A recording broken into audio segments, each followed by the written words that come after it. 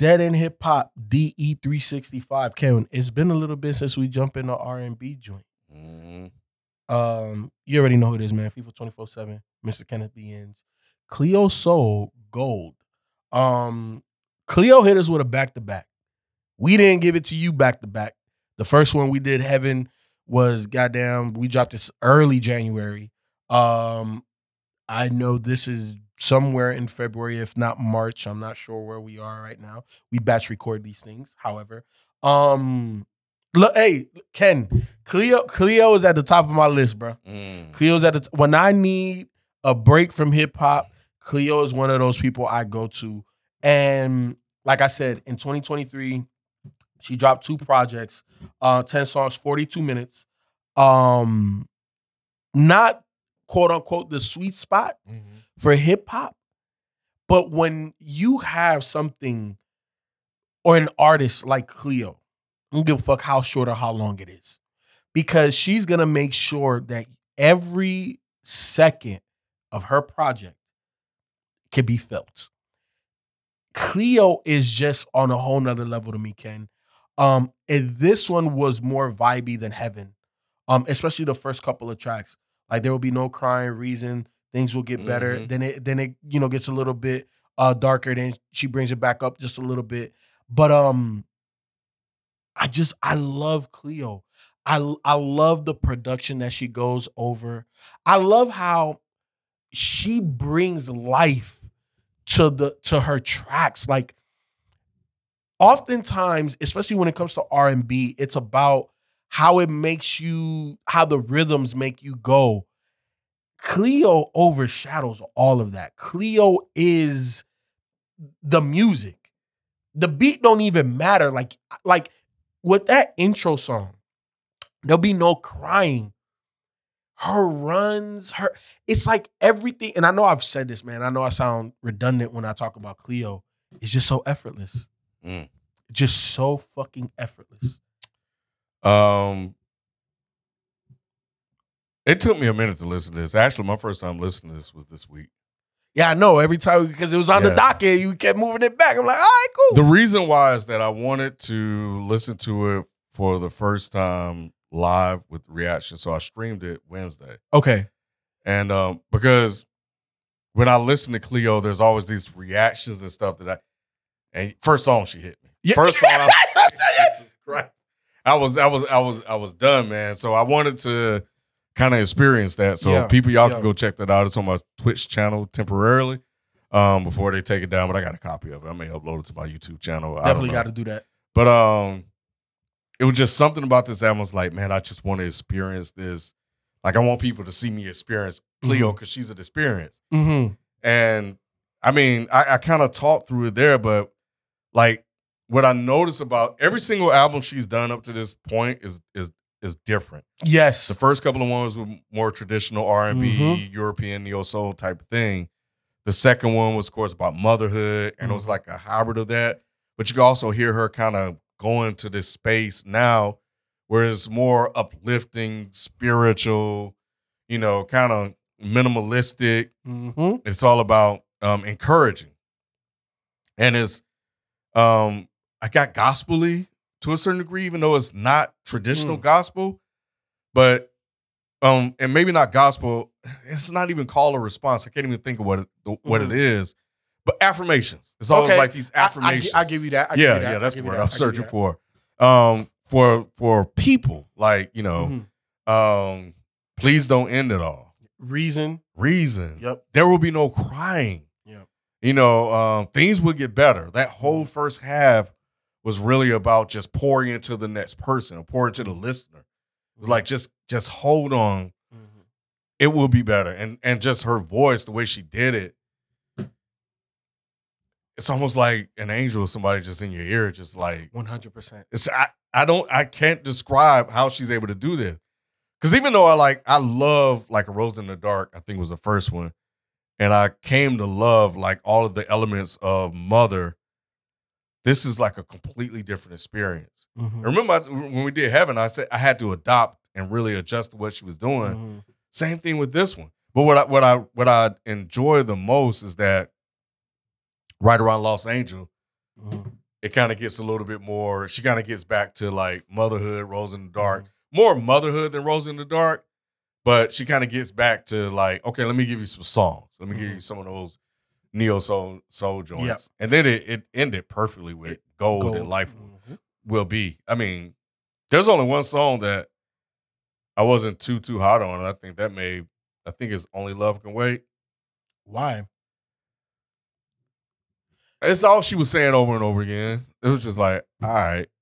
Like, that's how I feel now. I think with Cleo, there's always something that I discover later. There's a way she'll do a vocal riff or a run or something. What I said on the thing is like little things that she does or Inflow does. Because Inflow, the production is just his bass lines, especially early on, which is all his bass lines are so good. But that one it was just like, Only Love Can Wait. Only Love Can Wait. All right, Only Love Can Wait. It's just like, sing for me. No. She did sing on that, Cat, and that's the reason why I'm against you on that one. Look, first of all, there's no skippable. There's no all of this. No, there's no skippables. But Cleo gives me goosebumps. And Only Love Can Wait. The hook is, it's soft, but again, it's effortless. And what I mean by that, it's like she's powerful, but it's like Jean Grey. You know what I'm saying? In the X-Men. It's like you look at her, oh, she's dainty, she's this. Okay, yeah, she got mind control and shit. But then it's like, oh, that's the Phoenix though. You know what I'm saying? But it seems like she didn't go there on this project. Like she didn't push. It was only one song, and it felt like she was almost at the top of her range. Which one? I don't know if it's Lost Angel. But yeah, it was interesting how she was, because it sounded like she couldn't get. I give you that. Yeah, it wasn't like, not in a bad way, but she was definitely sounded like she was singing in a higher key. Yeah. And whoever the producer was like, no, I want you, God, to test you or whatever it was. I can't remember the phrasing, but I want to get more out of you. Somebody did that.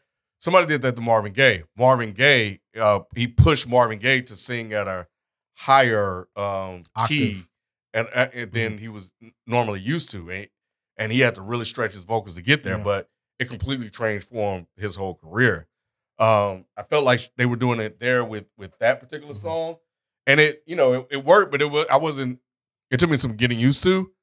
On Life Will Be, she couldn't get a little fuller. Yeah, I feel on Life Will Be like she was peaking. You know what I'm saying? But overall, Ken, like I 100% agree with you. You took everything I was trying to describe. You said Cleo's an experience every time, every single time. And the more you listen, the more you pick up on stuff. And just her how she tackles things creatively. There's not another person in R&B that does it like her. And there's so many people that you can say that she sounds like, but then when you break down the nuance of Cleo, there's never been anything like Cleo. Yes. Because I could say she sounds like Sade, but Sade's never done nothing like how Cleo does it. I think you nailed it, bro. The nuances that she has. It's just I haven't listened to any of her interviews, but I haven't really even explored like what's in her mind or how she be thinking, but she's just locked in a whole other place. And I think Inflow, the producer, really has, they just work together so well. They work so well together, and I think he has a big part in it and what he's able to do. Because you listen to Desire, like Jesus Christ, what the fuck is that?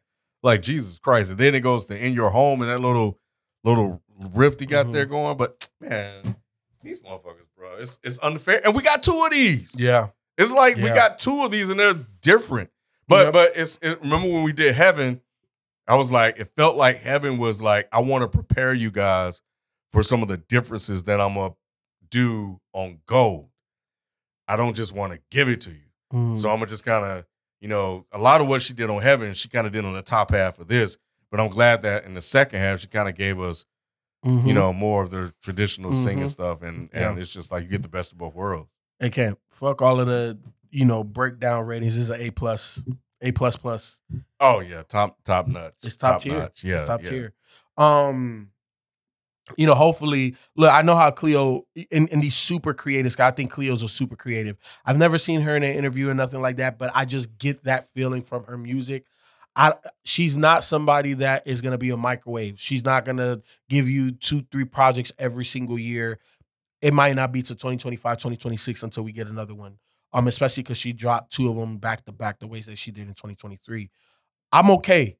I'm okay with it. But I'm always gonna be okay with more Cleoso too. Yeah. Hope she had, of course, just had a baby. She did a whole album about it. So maybe as she kind of settled, into that, of course, the kids getting older, she'll be able to kind of really get out. But I get the feeling that she does music. I mean, she does it one way or the other. I feel like the last couple of projects has been really like in a spirit. She's been really inspired to do stuff like that, driven by being a mom. From what I sense, and maybe after that's all over, she can get back to like, okay, like give me some dope records. Let me go ahead and sing some joints. So I don't know. I'm cool either way. I think she's excellent. She's excellent across the board. So 100%, 100%. I'm here for it, man. Cleo Soul, go listen, go download it, go buy it.